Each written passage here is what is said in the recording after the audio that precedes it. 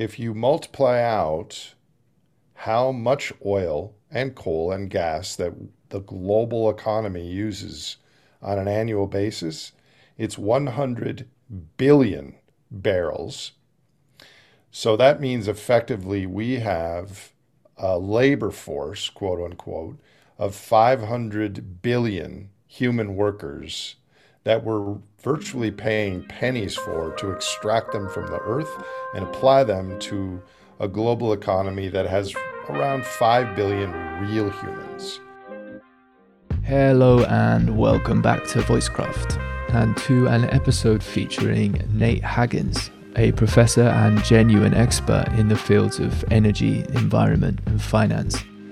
He's the director of the Institute for the Study of Energy and Our Future, an organization focused on educating and preparing society for the coming cultural transition. Nate holds a master's degree in finance with honors from the University of Chicago and a PhD in natural resources from the University of Vermont. He's also the host of The Great Simplification, a podcast that explores the systems science underpinning our human predicament, where the goal is to inform more humans about the path ahead and inspire people to play a role in our collective future. I've tagged this episode as number 3 in the Voicecraft Commons series, although it wasn't a specific frame of discussion with Nate.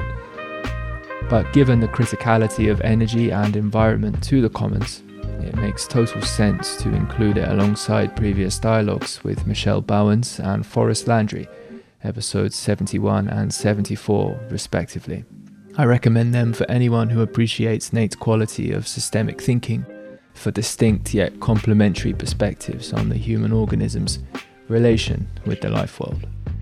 And for podcast-only listeners, I'd just like to let you know that I recently published a filmed dialogue with Tyson Young-Porter, author of Sand Talk, How Indigenous Thinking Can Save the World, exclusively to the YouTube channel.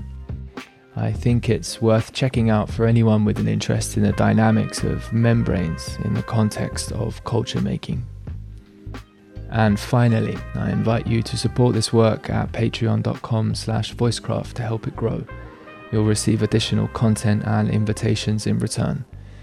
And to sign up to the Substack at voicecraft.io or via the show notes to stay in touch with invitations to monthly meetup events for transformative conversation, online and offline. There is something here if you follow the breadcrumbs. Plenty of opportunity to contribute. All right. Here we go.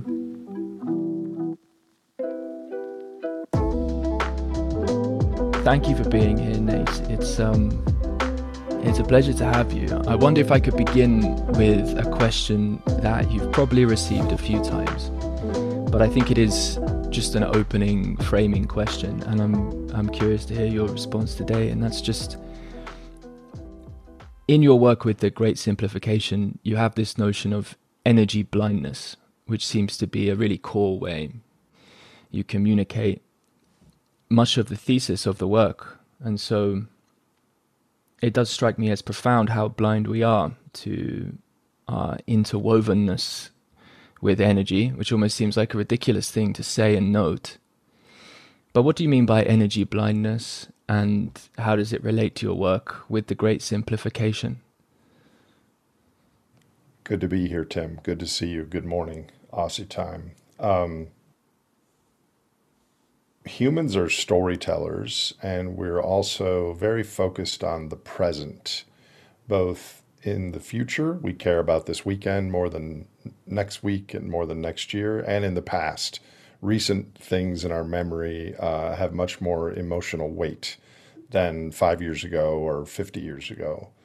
So since you and I have been alive, and I'm almost a generation older than you, since your parents and their parents have been alive, humans have been in this anomalous in history period where we are drawing down the potent ancient sunlight that was sequestered over tens and hundreds of millions of years by daily photosynthesis. And we're drawing that down and adding the power of that to our economies. And we kind of attribute the largesse that comes from that to technology and our own ingenuity and cleverness, when in reality, a large portion of the physical work that happens on the planet is on the backs of the fossil armies of coal, oil, and natural gas. And the reason that we're blind to this is all we do is we pay at the gas pump or the utility bill for our electricity. We don't pay for the cost of extraction nor the cost of pollution. We only pay for the cost of extraction, not the cost of creation nor pollution. And let me just give you an example. I'm used to USA examples, but I'm sure it's similar in Australia. So a barrel of oil has 5,700,000 British thermal units worth of energy potential. If you translate that into work, it's 1,700 kilowatt hours of work in a barrel of oil, which right now this morning was trading at $73 per barrel. So for $73, we can buy 1,700 kilowatt hours of work where you or I digging a ditch or pounding in fence posts or hauling around wheelbarrows of mulch or any number of physical tasks, we would do zero point 0.6 kilowatt hours worth of work in a full work day. So for $73, we get the work equivalent of around 5 years of human work.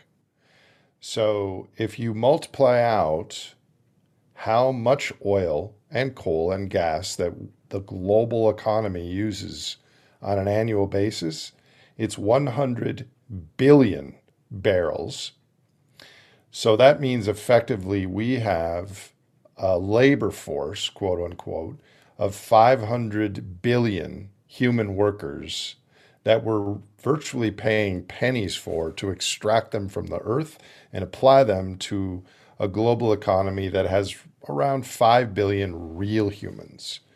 So the benefits we get from that, higher wages, higher profits, lower price stuff that we can order online and it's delivered to our house, higher GDP, higher global human population, all of it is a product of this one-time carbon pulse endowment that humans are drawing down, treating it as if it were regenerative interest when it's actually the bank account. So all that together explains that we're energy blind and that this story is not taught in high schools, certainly in business schools or universities. You have to have an advanced ecology or system synthesis class to get at that. Why? Because our business schools and our economic programs treat that resources are not an issue, and that if the price of something ever gets high enough, we will invent alternatives and substitutes to that. But the real story is this. Every single year, other than 2020, COVID, 2009, the great financial crisis, a couple years of energy, Middle East issues in the 1970s, the two world wars, and the Great Depression in the 1930s. Every year in the last 150 years, humans have had more energy than the year before. And so all of our plans for the future are based on technology and keeping everything else constant and how will we invent our access to this or that.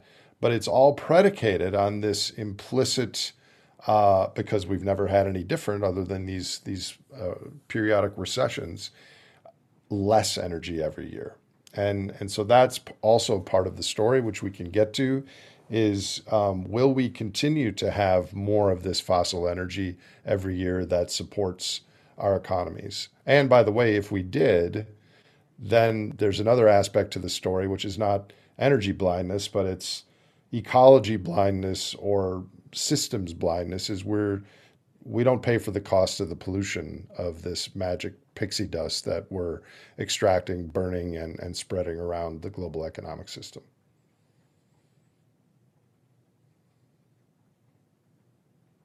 That was a bit much, maybe. I thought that was very well spoken. Yeah, there's a lot to digest. So I'm curious, what's been the, or what are some of the stories that you've lived in your life on the way to the understanding and sort of kind of crystallized dedication you have now to share this material and to engage with the conversations you are and with the podcast and the efforts you're making to raise awareness and to make sense of this predicament? How have you One of found the, yourself here? how did I find myself here? Well,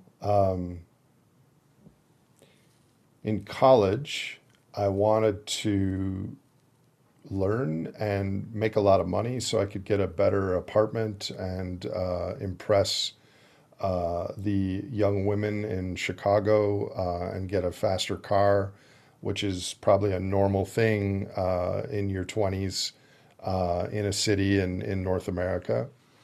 And so I went that route and I got a master's in finance and I ended up working on Wall Street and managing money for billionaires.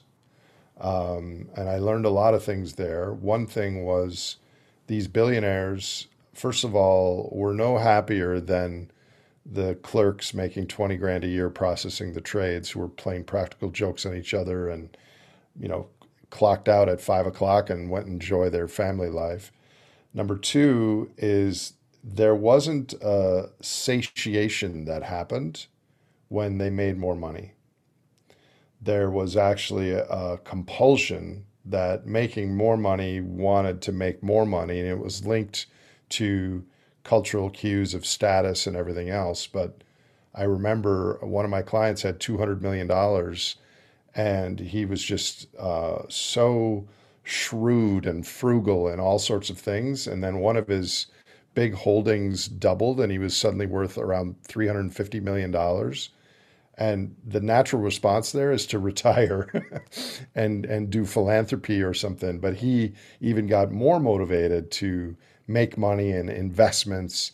And so at a young age in my mid 20s, I saw this dynamic of human behavior that more money is kind of a cultural, in many ways, a thorn in our paw. That is driving us on this positive feedback treadmill.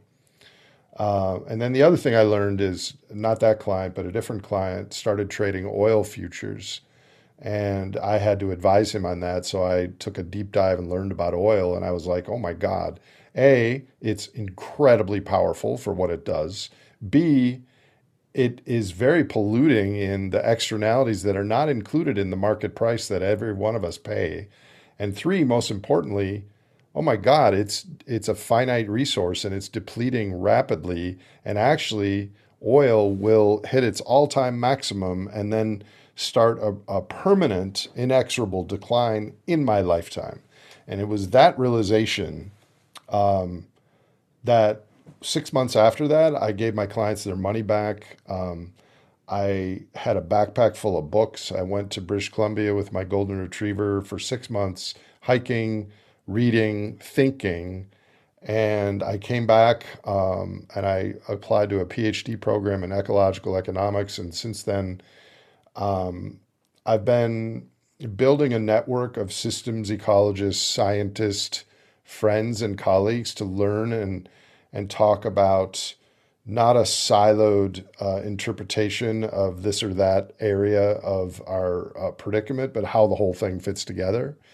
And I've been working on education and advising governments and trying to pass the pro-social baton to other humans who are able to take this on board in a psychic wisdom, emotional maturity, nonpartisan way, because it's not for everyone. This is kind of a daunting story if you think about it. I mean, you've dove into this, so you know what I'm saying. And there's a lot of people that have trauma in our world, and telling this story, eyes wide open, fire hydrant wide open with all these facts is instantly threatening if you haven't thought about it and reflected on it. So it's not for everyone.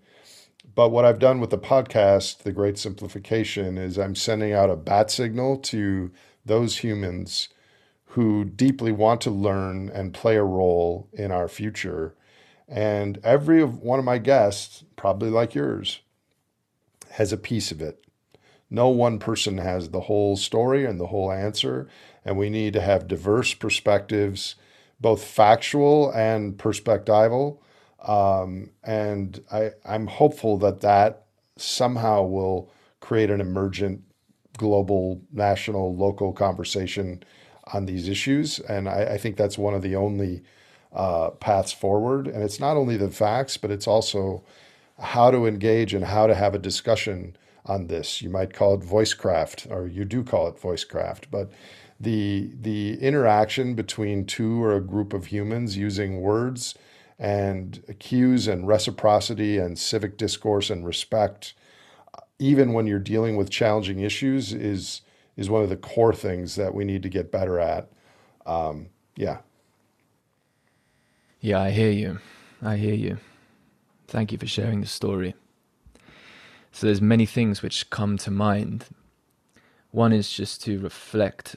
You didn't use the word, but dissonance, in the sense of cognitive dissonance. How difficult it can be moment to moment in our lives to keep in a relational touch with the implications of some of these deeper patterns. And there's a certain inexorability to what you're describing, given you speak about, our endowment as this sort of one-time carbon pulse. I remember as a kid, it's funny, I did learn as a child. All I have in my head about it really is just that it took a very, very, very long time for oil to come into its present form, and that we were able to use that obviously only after such a long period of time. And so on the time scale of a human life and our culture, it's not renewable. And that understanding has always been with me. It's not hard to understand.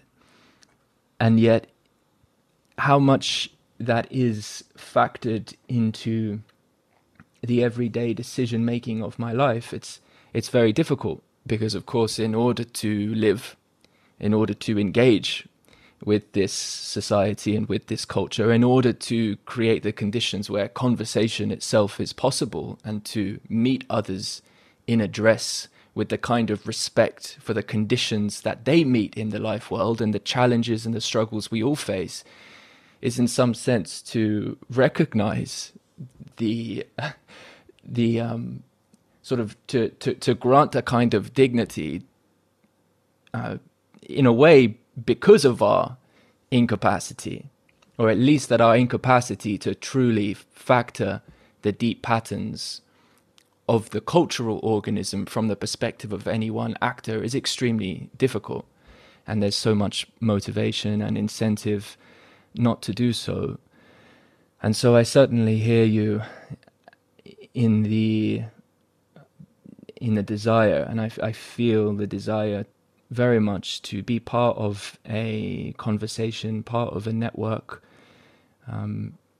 where it felt as though the deep patterns of what matter, the deep patterns that can help us make sense of the life world that we're a part of and which we influence, are at the same time welcome in the context of the kind of quality of interaction and decent treatment of human beings as we are. And so that the orientation towards that, I hear you and I meet you in that. And, I note, go ahead. Well, I have like 6 responses to what you just said, so you best Please. finish before I go on another 12-minute rant. I'll take that then and run with it. But I would very much like to hear anytime you feel drawn to speak something, go ahead. If we were in person, it would be easier for me to notice and slow down a little bit. But where I No, it was, would be no different because in person I would probably interrupt you more than I do on the phone. So, true. Well, okay. Let me. I'll continue then and just say one of the ways that the conversation about this type of stuff is difficult is that in the sphere of conversation online, in the memetic sphere, all these different narratives, different oftentimes ideological groups, or at least perspectives and arguments that speak for partial truths are maybe reflective of some values and maybe are missing and maybe blind to other values. It becomes a very polarized subject to speak about for a number of reasons. And I'm just curious how you as an individual meet that.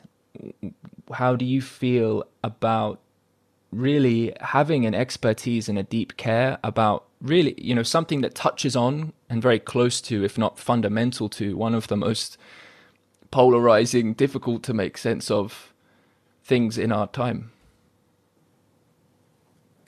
that's a big question.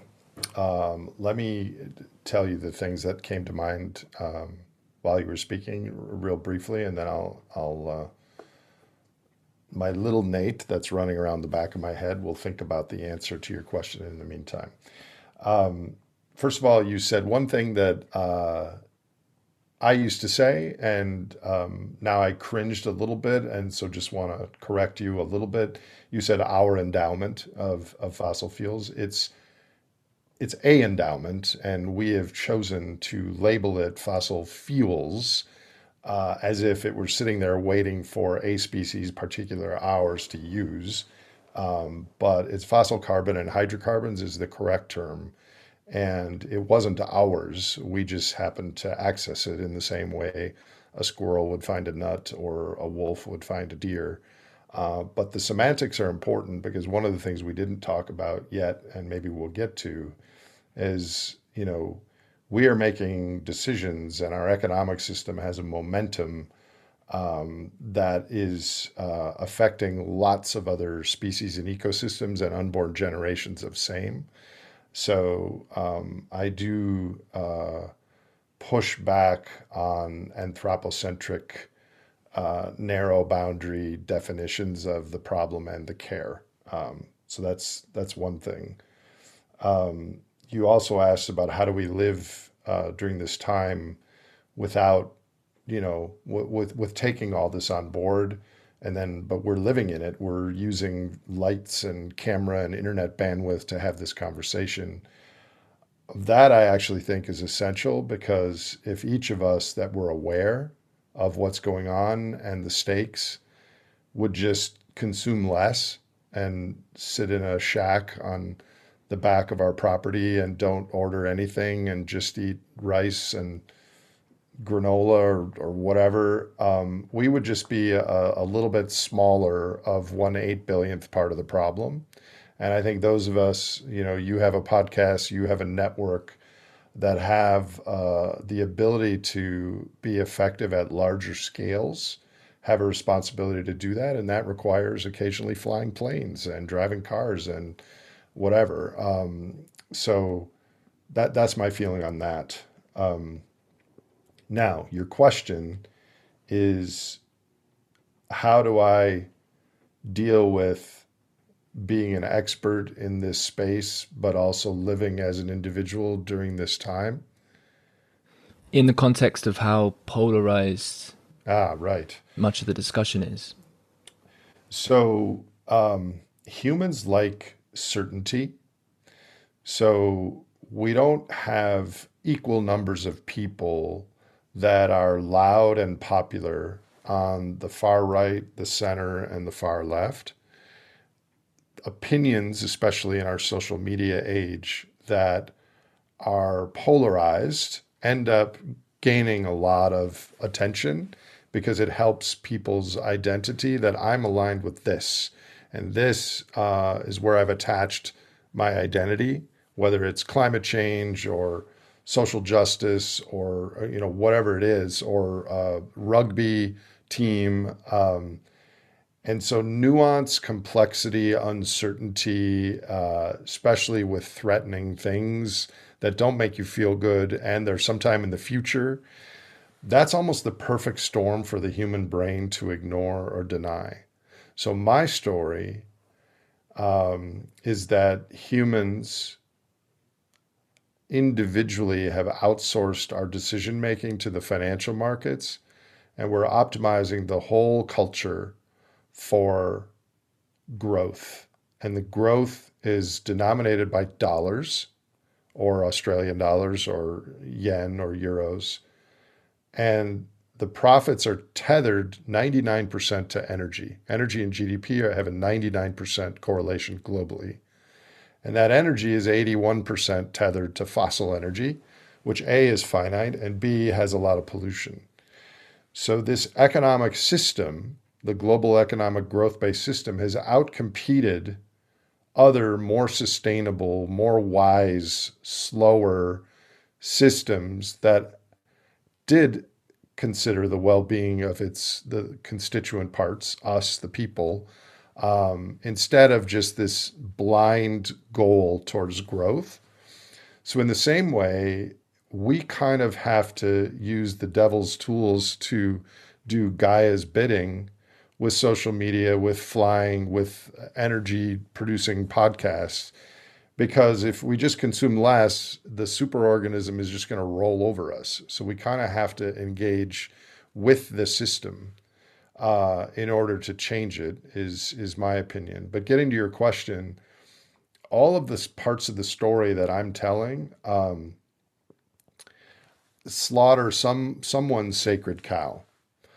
I care deeply about climate change and the environment, but I don't think renewables are going to plug and play, and they are not the answer to climate change. The answer to climate change is going to be a lot less consumption per capita in the world, and probably disproportionately in the global north. Stating that ain't going to win me friends either. I'm a big believer in evolutionary psychology and that we are a product of our great, great, great ancestors and what were the behaviors and predilections that were conserved on the Pleistocene. Those matter to us today. We go through daily life in Melbourne or Sydney or Chicago trying to mimic the emotional states of our successful ancestors in a wildly novel circumstance. And talking about that doesn't jive too well with the right because they don't necessarily believe in evolution, or on the left that think that nurture is responsible for most things, that nature is not relevant. So if you pick apart my story, I actually think the value of my story, and it's not my story, I've just integrated a lot of scientists that came before me. I think the value is we have arrived, Tim, at a species level story. We now know, or have the ability to know, where we came from, how we got here, what we're doing, what we actually need, what are some viable pathways forward. But that systems level story only appeals to a certain type of person that thinks in systems and is curious and emotionally mature. And so, yeah, I mean, you ask an astute question.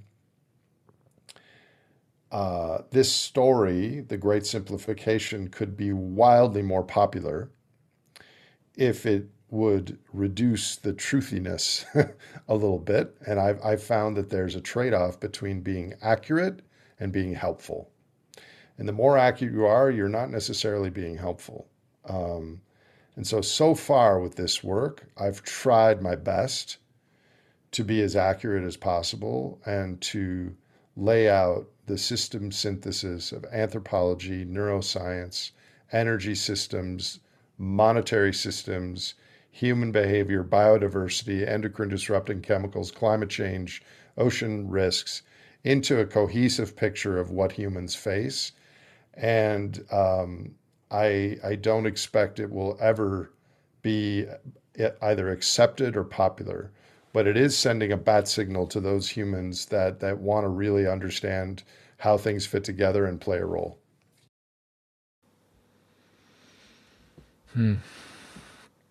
Yeah.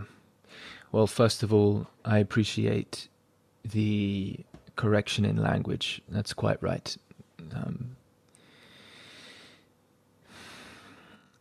it's a difficult thing to language this, and so I mean, the fact you are so well is I mean,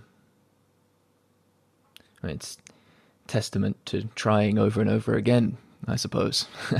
And so I'm sure you're learning a lot about what it is that people are able to resonate with, and then where particular points of tension and pain are. You mentioned sacred cows.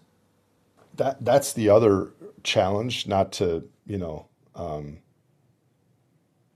have you function as my podcast therapist in this session, but the parts of the story and the relevance of the story changes massively depending on the audience. Next week, I have a presentation to two universities, to FEMA, which is an emergency management division of the US government, to a group of 15 and 16-year-old 11th grade students, and to a community regenerative agricultural local group.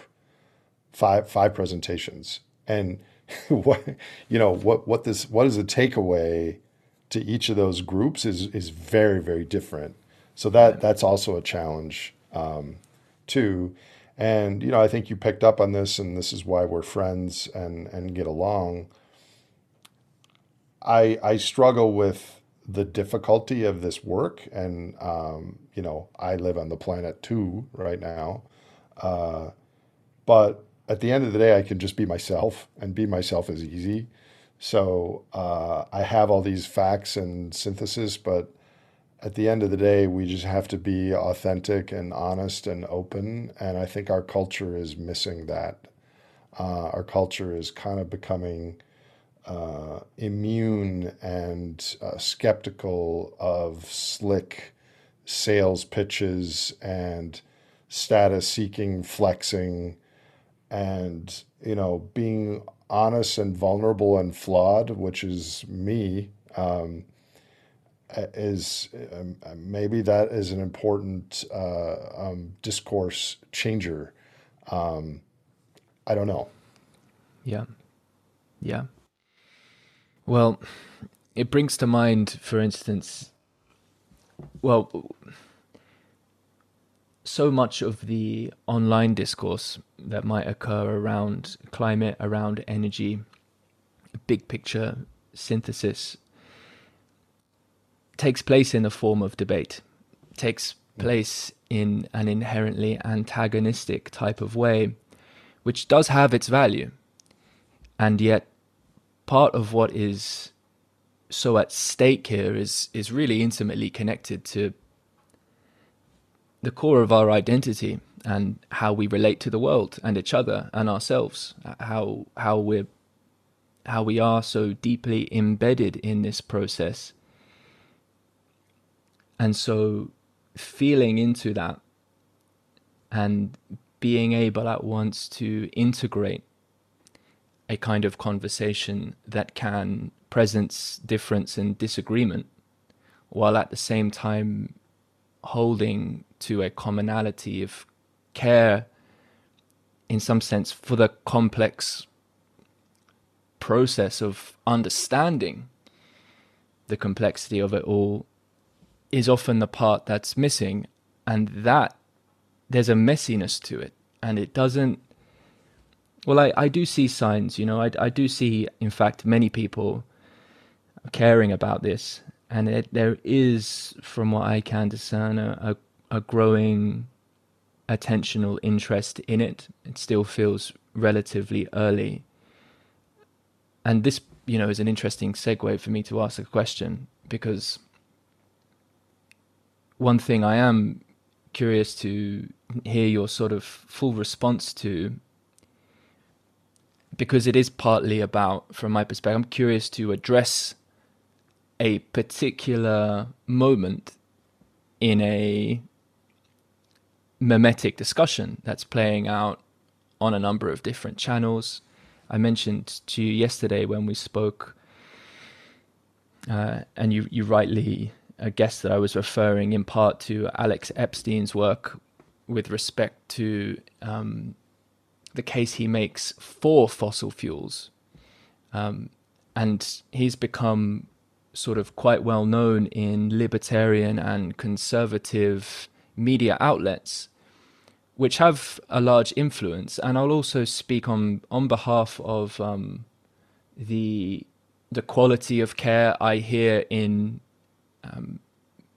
many of those places, not necessarily incorporating some of what we've discussed in this conversation so far, but I recognize there is a quality of care for some sets of values. And so I want to sort of speak with that in mind, that I think there is some amount of, well-intentioned effort to make sense of the world.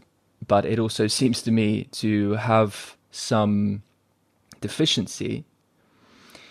And so I know you're familiar with some of Alex Epstein's work and how it's being received. And there's places in which you, in fact, are in agreement. And then there's also a very core place in which there's a difference. And it would seem to relate to this point about that there are, in fact, not abundant fossil fuels.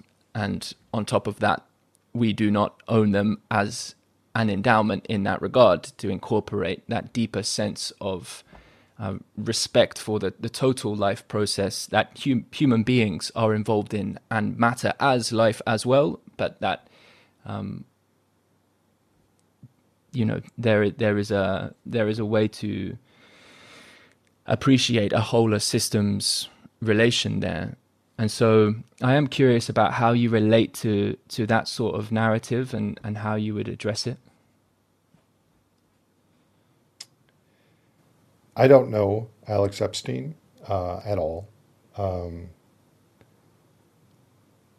Forget about him for the moment. If you just close your eyes and imagine the world today with the Russia NATO war, and people are worried about climate change, they're worried about the economies, and someone who's attractive and charismatic comes out and says, fossil fuels are really important. They give us huge benefits. There's plenty left. We need to go after more of them. And climate change is kind of a hoax and a red herring, and it's actually a good thing. And if that has marketing and promotion behind it, lots of people will like that story because it makes them feel better about their own lives. It obviates any need for personal sacrifice or change. And it's just kind of a soothing populist story, in contrast to something that is more threatening, more scary, will require some interventions by governments, by our fellow countrymen and women, and by ourselves in the near future. You can just tell right there which sort of stories will populate and which will be considered fringe.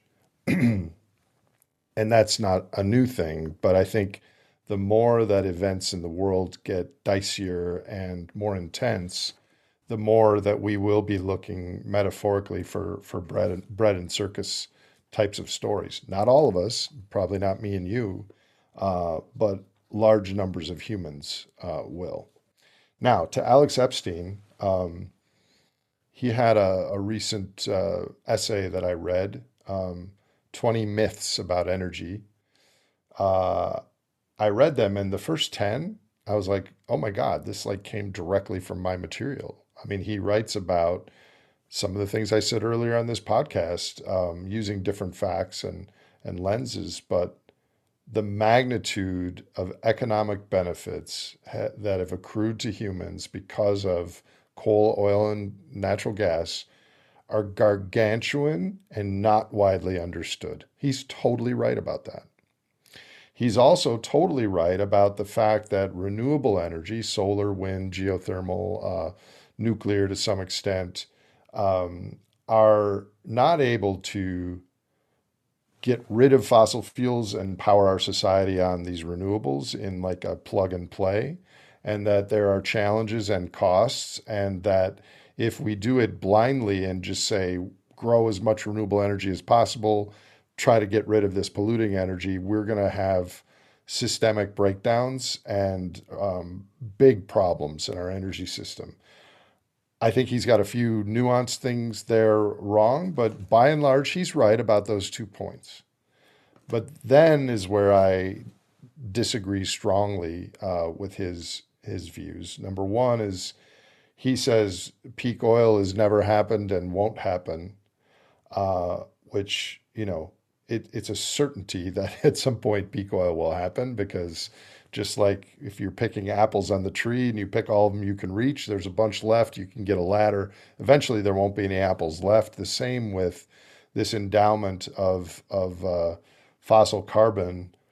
And I can tell you some examples about that in a second. But we have done everything possible to squeeze as much out as we could using new technology, using debt, both as an economy and as the oil investing sector. And all this has done is really just kind of widened the size of the straw, which we're slurping out the oil, and made it much closer to that slurping sound you get at the end of a milkshake. So the United States has more oil wells drilled than the rest of the world combined. And we have different oil provinces. We have Alaska, we have the Gulf of Mexico, we have the lower 48 conventional. And the United States peaked in 1970 in oil production. We had a 40-year decline, and then it started to go up again, partially because of us, Alaska, partially because of the Gulf of Mexico, but mostly because we started to drill the shale oil, the light tight oil in the Bakken, the Permian, et cetera. This stuff is the source rock. This is where all the other oil migrated from, and there's nothing left after the source rock. And when you drill it, you get 90% of the full production of that new well in the first 18 months, or 80 to 90%. So, right now in the United States, which is one of the top 3 oil producing countries in the world, technical language thing, oil extracting countries in the world, because we're not producing the oil, right? It's already been produced. We're pulling it out of the ground.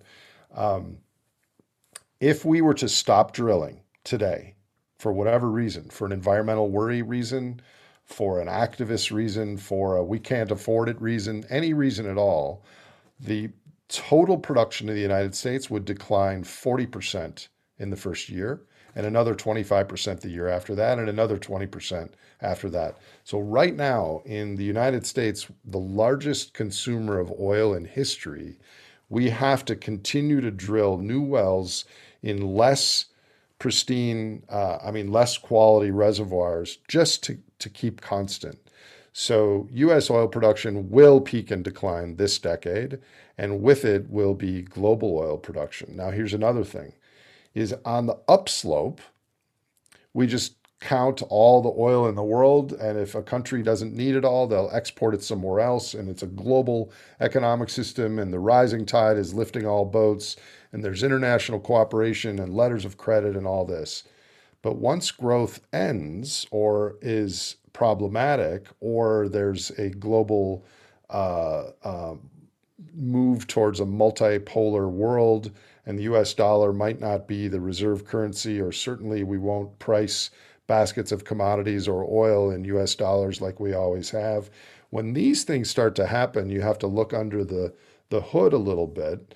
As I said before, the United States, Russia, and Saudi Arabia are the three largest oil producers in the world, but the US uses more oil than we produce, so we have to import oil. Saudi Arabia and Russia use far less oil for their own industries and populations than they produce, so they export a lot. So 46% of all oil that's available for purchase in the world and the markets is produced in Saudi Arabia and Russia. So there becomes this geopolitical limit to oil availability. So the scarcity and the fact that we may soon be heading into lower fossil fuels per year as opposed to more, even if we want more, even if everyone agrees with people like Alex Epstein's that we want more, I don't think we're necessarily going to be able to get more because of depletion. Depletion is all the existing wells in the world right now are depleting at 6 to 6.5% a year, which means if nothing changes, they drop at 6% a year. And we're offsetting that by drilling new wells and finding new things. So I disagree with him that we will be able to grow our fossil fuel future much more. But the biggest area that I disagree with him, he's like 2 or 3 degrees of climate change. That would be good for the world. Climate change is not an issue. And this is just so patently wrong on many, many fronts. I think he's right in that parts of the environmental movement have had this shrill, the world is going to collapse in 10 years if we don't do something about climate, and there's going to be runaway, we're turning into Venus, and it's unavoidable, and humans are going to be extinct in 20 years. There are a lot of stories out there that are pretty incredulous. But it's apparent, and people in Australia are quite aware that climate change is probably not a hoax, given some of the events that you've experienced in the recent few years. But the issue with climate change and many environmental issues is the negative impacts are going to be backloaded. And by the time we actually see, oh my God, this is so serious, it will be far too late to do anything about. But right now, the ocean is acting as a buffer for human economies. 90% of the excess heat that has been produced from the greenhouse effect and from the burning of fossil fuels has gone into the oceans. And eventually they will not be able to act as this buffer, and then temperatures really start to rise. Now, personally, I think the end of growth and the resulting economic and geopolitical response to that is going to be a much bigger issue in the next 10 years than climate change. But climate change in the next century, and the other, CO2 is only one of the pollutants that comes from hydrocarbons. There's also the PFAS, or the forever chemicals, like a milk jug. I assume you have those in Australia. That milk jug will last for 700 years before it degrades. And when it degrades, it'll degrade into smaller forever chemicals that will be around forever. So we already, science has shown a new paper out last month that sperm count of human males and animals is dropping 1% a year. And this is globally. And this is thought to be from the outgassing of the petrochemicals that come from our plastics that just rub off a little bit, and they're so small that they become airborne and they precipitate in the water. There are people like Alex Epstein who are narrowly focused, and they're correct in some of the things that they're saying. But on the arc of the larger observation of our systemic situation, they're not even wrong. They're not even in the conversation. Another thing that gets pushback on, and it's just hard for me to fathom this, is people dispute the fact that we're having massive animal population declines.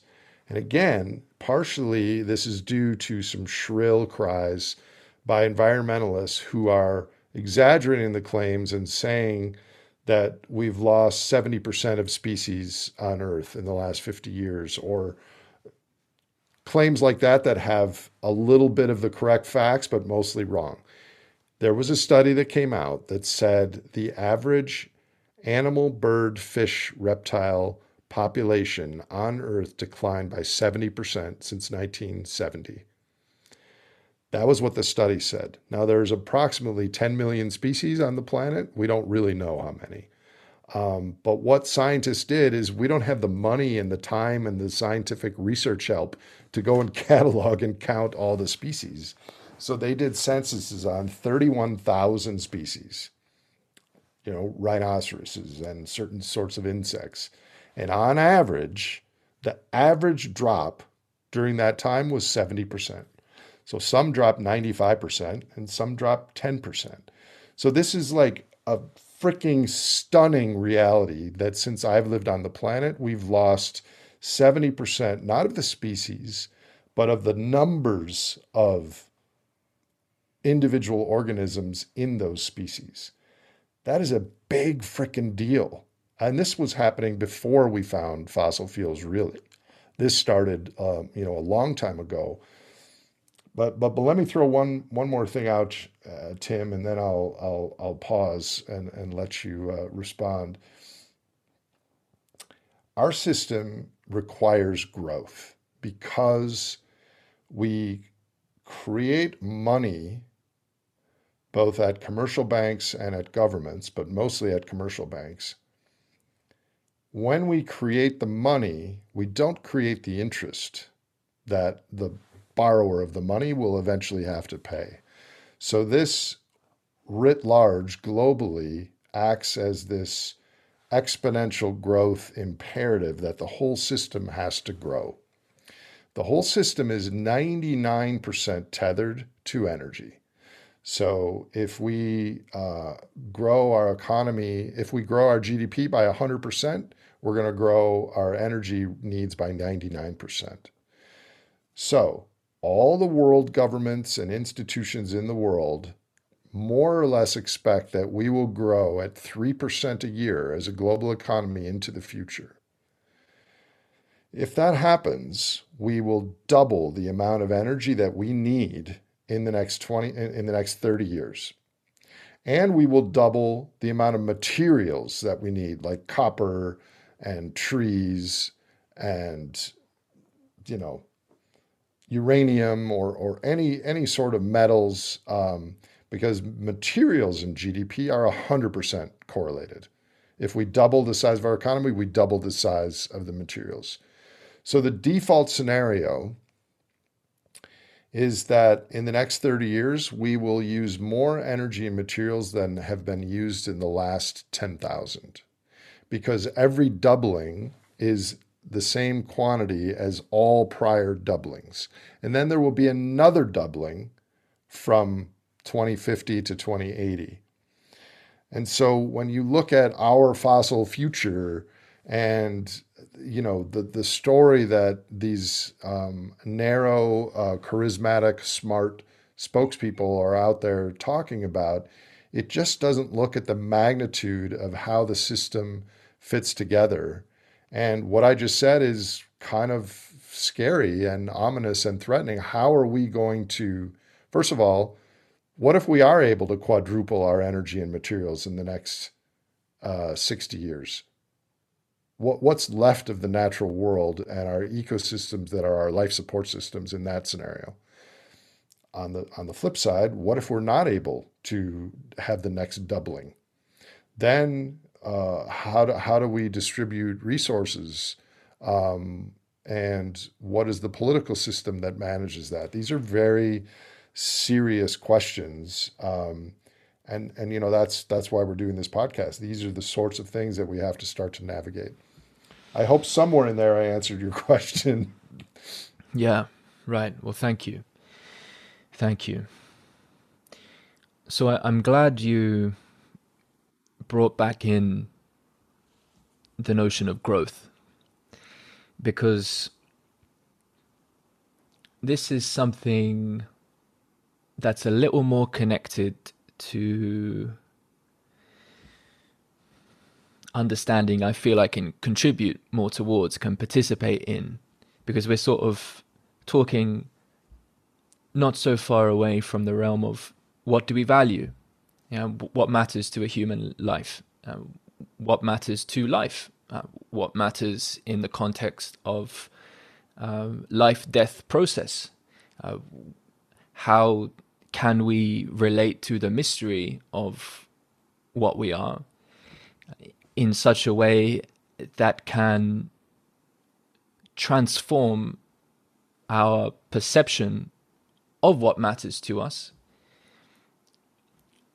and in that process can we undergo a kind of remembering of what does in fact matter to us, which turns out in a way already to be present. There's this sense of when economy as a kind of growth of needing to consume more, to have more, whether to make more weapons or create more goods, to create more surplus over here. I mean, there's a sense, obviously, we need to have enough food to live, and we need to have shelter and medicine and to create the conditions for a number of beautiful possibilities in life, And so we have this sort of necessity of growing ourselves, developing ourselves, so that we can meet a certain category of need. And then there's another aspect to being in the world, and John Vervaeke speaks about this often. He references Eric Fromm and talking about the having mode and the being mode, and how we can be modally confused, trying to meet needs of being, whether maturity or love or friendship, by just looking to have more things, get more things, consume them, and so forth. And you touched on this a little bit in the story of what you witnessed in your younger days. And so part of the story of this moment, certainly a story I feel connected to, many people do, is trying to understand why it is and how to address that there is such a tremendous category of value, of things, even not exactly things necessarily, but realities in life that matter, which don't fit neatly into the category of a good or a service exactly, and yet characterize so much of the goodness and the quality and the beauty that we aspire to in life, family and community and art and creation, and reverence and worship and all these types of dynamics and spiritual process, and just a straight up awe and wonder, and also the hilarity of it. You can go to a stand-up comic and it's just a dude or a woman on a stage, and so there's not much that's required for that, and laughter is such an amazing thing. And so this relationship between this how much a certain kind of growth becomes so dominant in conversation about what's valued, when all along we are blind to the value that goes into perhaps even the very energetic exchange which makes that conversation possible, maybe the very commons of the language that we participate in to understand each other, the immense value that has been bestowed to us, not for us, but we can be, if we are able to be worthy of participating in that value and the onward sharing of it, right? Whether that is materials, resources, or whether it is the wisdom of the lineage of culture and the intelligent possibility of our bodies, right, in relationship to entropy and all these things.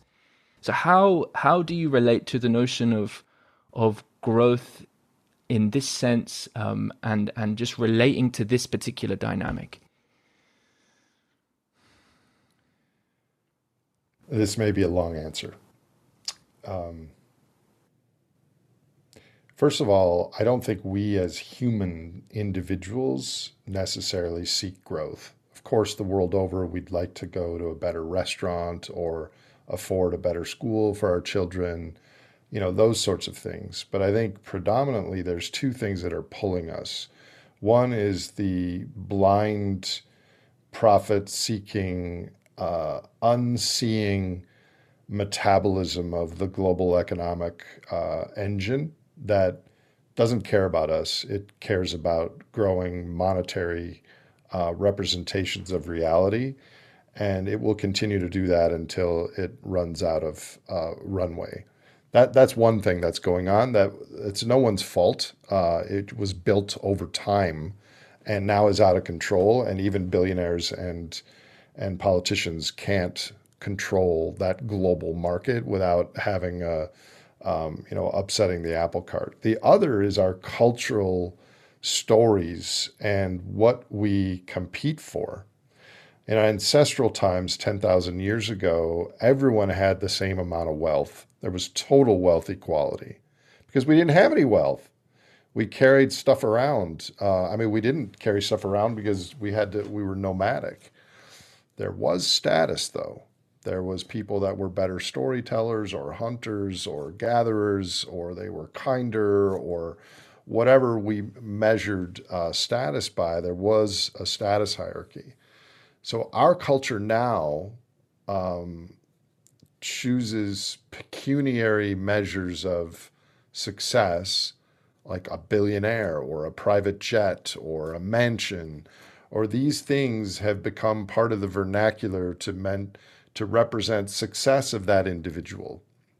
When, as you were saying before, those people that have lived their lives and learned this, or who become wise and insightful as young humans, know that after basic needs are met, the best things in life are free. And those are playing with dogs and going for a walk in nature and playing a silly card game with six of your friends, making simple meals together, and all of those things. It's just this cultural carrot is always out there in the form of advertising saying, you suck, but if you buy this product, you'll be cool. And all right, so here I'm gonna tell you a little story, Tim, because this is fresh in my mind, and I'm gonna bring it back to your question. So last week I was with a coach who is an Indian guru. I spent 3.5 days with him, and I'm going to recount everything I'm telling you now is his ideas, but it's applying to my life and I think to all of our lives, because what you were saying about your embodied reaction to things, we have to be the change we want to see in the world, and I didn't really understand that until recently. His philosophy, and eventually I might have him on a podcast if he's willing, is that as evolved beings, we have this vertical stack that starts with the microbiome, which is not us, but other cells in our body. Then there's the cell, then the organs, then the enteric system, which is the digestion, then the reptilian system, then the limbic system, and then our thinking, our cognitive thinking. And all of us go around our life and we think that the thinking is in control. But in reality, it's the opposite. The thinking is just the tiniest tip of the iceberg outside of the water, and it's this pyramid. And the lower down you go, the more powerful these things are. Let's just start with the enteric system. This is in charge of homeostasis, keeping what you've become to think is normal going. Even if your normal is terribly unhealthy, like your eating and drinking and exercise habits, your body will try to maintain what you've been doing for the last 3 months. And so it pulls you in that direction. Above that is the reptilian system, which is the fight or flight system. And the default is the sympathetic nervous system, which is stress, fight, or flight. And sometimes we can get to the parasympathetic nervous system, which is the calm and in the zone and relax. And parasympathetic and sympathetic are kind of complicated words. I prefer dis-ease or ease. And the parasympathetic is you're in a zone of ease. Moving up to the limbic system, and this is what you were talking about. You mentioned having and doing. I would say that it's being and doing is another way to look at it. Most people today are in a state of dissatisfaction. And so they go through their lives and they want to have satisfaction. And most of the things we do, gambling and porn and eating and stock market options and all these things, are dopamine generating activities that don't really bring us satisfaction. It's just an immediate prophylactic for satisfaction. And above all that is our cognitive thinking. Unless these other limbic, reptilian, homeostasis things are in homeostasis, in parasympathetic, in satisfied, but not with dopamine, we can't process all this human predicament stuff that you and I are talking about.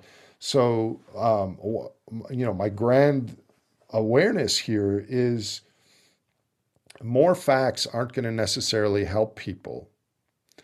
We need to be living this way with each other, by ourselves. I need to vertically integrate my own behaviors in order to be a better midwife to help others on this path to make a better future for all of us. Because this little example that I just said about the misalignment of our lower level systems exactly maps on to the metabolic superorganism, which is our global culture. And so we have dopamine, which is a motivating chemical and potentially an addictive one. And that's on an axis with endorphins, which we get from exercise. And then, so that would be the doing axis. And then the other axis is the serotonin and oxytocin. And this is a four-legged stool that humans should get a good dollop of all four of these things. But if you can't get the endorphins or the oxytocin we get from playing cards or hanging out with our friends or having a conversation like this, if we can't get the slow release serotonin that's really healthy for our system, the default is the one-legged stool, dopamine. And our entire culture is like someone that lifts weights every day, but they only do it with their right arm and their bicep is massive and the rest of their body is atrophied. We're kind of doing that to our brain. And so I think we have to understand energy and debt and anthropology and neuroscience and climate change and all this. But we have to start by looking inward and really having a gut check and getting in the best emotional, physical, spiritual, physiological shape that we can to be, a vector for living and being the example that we want to show without trying to generate status or ego or whatever. We're doing it because it's the right thing to do, and we're coming from a stable, centered, healthy place.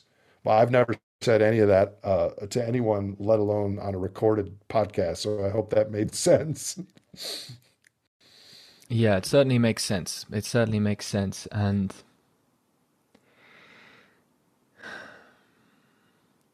yeah, it's that, cool, and that orientation in terms of how a person can relate to the macro by attending to a progressively more holistic understanding of who they are and what they are, so as to meet the world as more of what they could be, is for sure so important. And we've spoken a lot on this channel and podcast and in the network about the importance of, praxis and participation, really engaging in dialogue and conversation and relating with others with respect to these ideas. And so I certainly see and hear what you've advocated for as being important. And it's also as well a really big ask, and I find myself often, hopefully, in a good moment, in a good flow, oscillating with this dynamic of returning to breath, returning to the here and now of who I am and what I can be and how I am able to engage. So this coach gave me a list of things to do, and I'll just share a couple of them. And I'm sure that my own situation is quite different than anyone listening to this program. He said that I've been, partially because of my personality and partially because of the story that I've been working on for 20 years, have pretty much been in a constant state of fight or flight. And that so my brain and body thinks that I'm going to die or there's something urgent happening. And so I approach things in my day with that physiology. And he said for the next month, every time you get a stressful email or a social media response or something that you learn about the world or something that gives you anxiety, pause, breathe in through your nose, breathe deeper in through your nose, and do a long exhale through your mouth.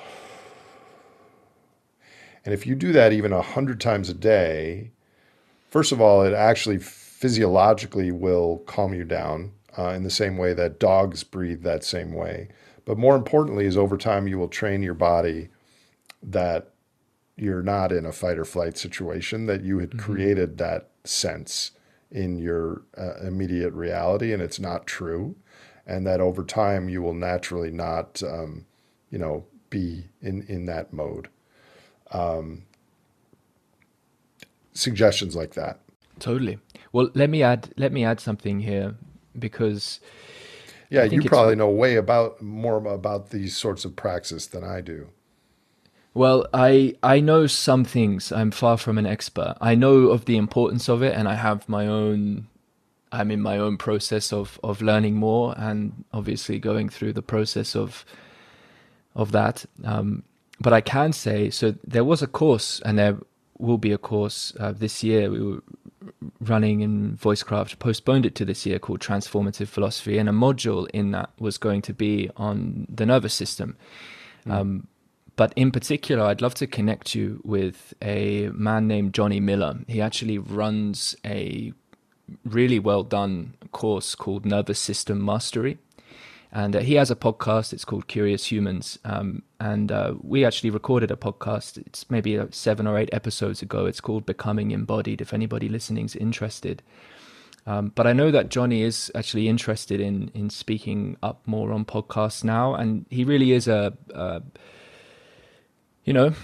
rare and a beautiful man in many ways. And I think what he's created with the resources he's put together for his course, specifically with respect to helping people reconnect to this process of regulating their own nervous system, is really worthwhile paying attention to. So I appreciate the introduction. Someone else has recommended him to me, so if you could connect us, that would be great. definitely. I continue want to tell the story of our biophysical human predicament and what paths there are for governments, nations, communities, and how we're going to have to change our, as Marvin Harris would say, our social structure, superstructure, and infrastructure. But at the end of the day, I increasingly want to talk about how do we first cope, then thrive, then engage with the problems of our time as individual humans. And I think to continue to throw facts at people whose nervous system is out of whack is really not that productive. So I want to merge these two, the intellectual with the embodied approach, and I am a complete novice on the latter. So I thank you in advance for the introduction. Yeah, okay. Well, I know we're moving towards the end of our time now, and I just want to thank you for that. And if I can ask sort of a final question, it's going to be an open one. But I'm just wondering, I mean, you've already shared some of the things you've recently learned, and so in that sense, you've shared what's sort of on the pulse for you in terms of how your work continues to evolve. But I was going to ask sort of what have been, well, maybe I'll ask it like this. Um, as you look sort of ahead to 2023 and beyond, what do you feel most called by? Is there a growing sense of this is where I'm feeling I want to, you know, share more energy, contribute more? It's calling you to participate. I do have that feeling, Tim, and I will explain what it is. I've spent 20 years learning on different topics, and over time, the lines between the topics kind of disappeared. And so I think my contribution is telling the systems science story in a understandable way to help other people understand it and make changes in their lives and their communities. And so I've got one of the things I want to do is start from scratch, do a 8 to 10 hour video series like my entire college course online in short videos telling how all this stuff fits together. I want to continue to push the envelope on hosting different humans from diverse backgrounds around the world on their contribution and suggestions as we approach the great simplification, which is an economic transition away from multi generations of consistent economic growth towards something different. I don't think I want to have a podcast forever, and eventually, I want to help with post growth philanthropy and those humans that are working on great projects on regenerative agriculture or different social structures or new governance plans is to be involved and just act as a catalyst to help those things along.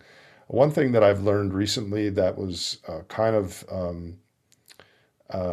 liberating for me is I always felt like I'm telling the world such a complicated, threatening story that I have to have commensurate solutions to tell them. Because most people, especially politicians, they hear problems all the time. And unless there's a solution stapled to it, you can't be bothered.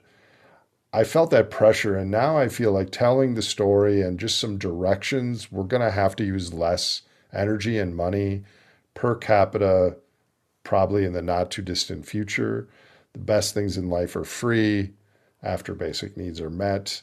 Self worth is the new net worth. GDP is not a measure of our success, it's just a measure of how much stuff we burn annually, globally. And without being overly prescriptive, because once you start to say, this is the answer, this one thing, you've oversimplified the thing. So I'm more and more comfortable just setting the table and providing the aerial view of what we face, and then inviting lots more humans like yourself and like many people that listen to my podcast to think about this and spin it around and come up with something emergent in their own skills and their network that they thought of that I never could have thought of. And that kind of feels alive to me the next 18 months along those lines. And I do feel strongly that that we underestimate teenage human beings.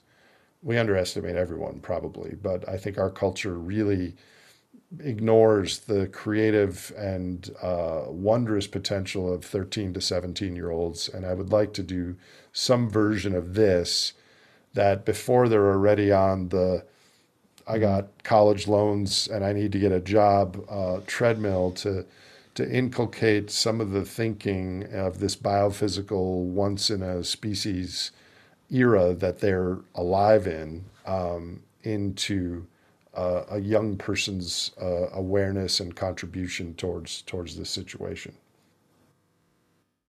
Yeah, I hear that. That's beautiful. Well, I wish you the best with that. Thank you for sharing your energy in this conversation. I hope people took a lot from it. So I'll bring this to a close, and stick around with me for a couple minutes though after I turn the recording button off. Okay? Thanks, Tim. Appreciate it. Thank you for listening, and I hope you enjoyed the journey. You can visit voicecraft.io to find out more about this project, the network, the mailing list, opportunities to participate, upcoming courses in the Voicecraft Academy, as well as access the show notes for this episode. That's voicecraft.io. And thank you as always to the patrons of the podcast at patreon.com/voicecraft. That's where you can pledge a small amount each month to support this work.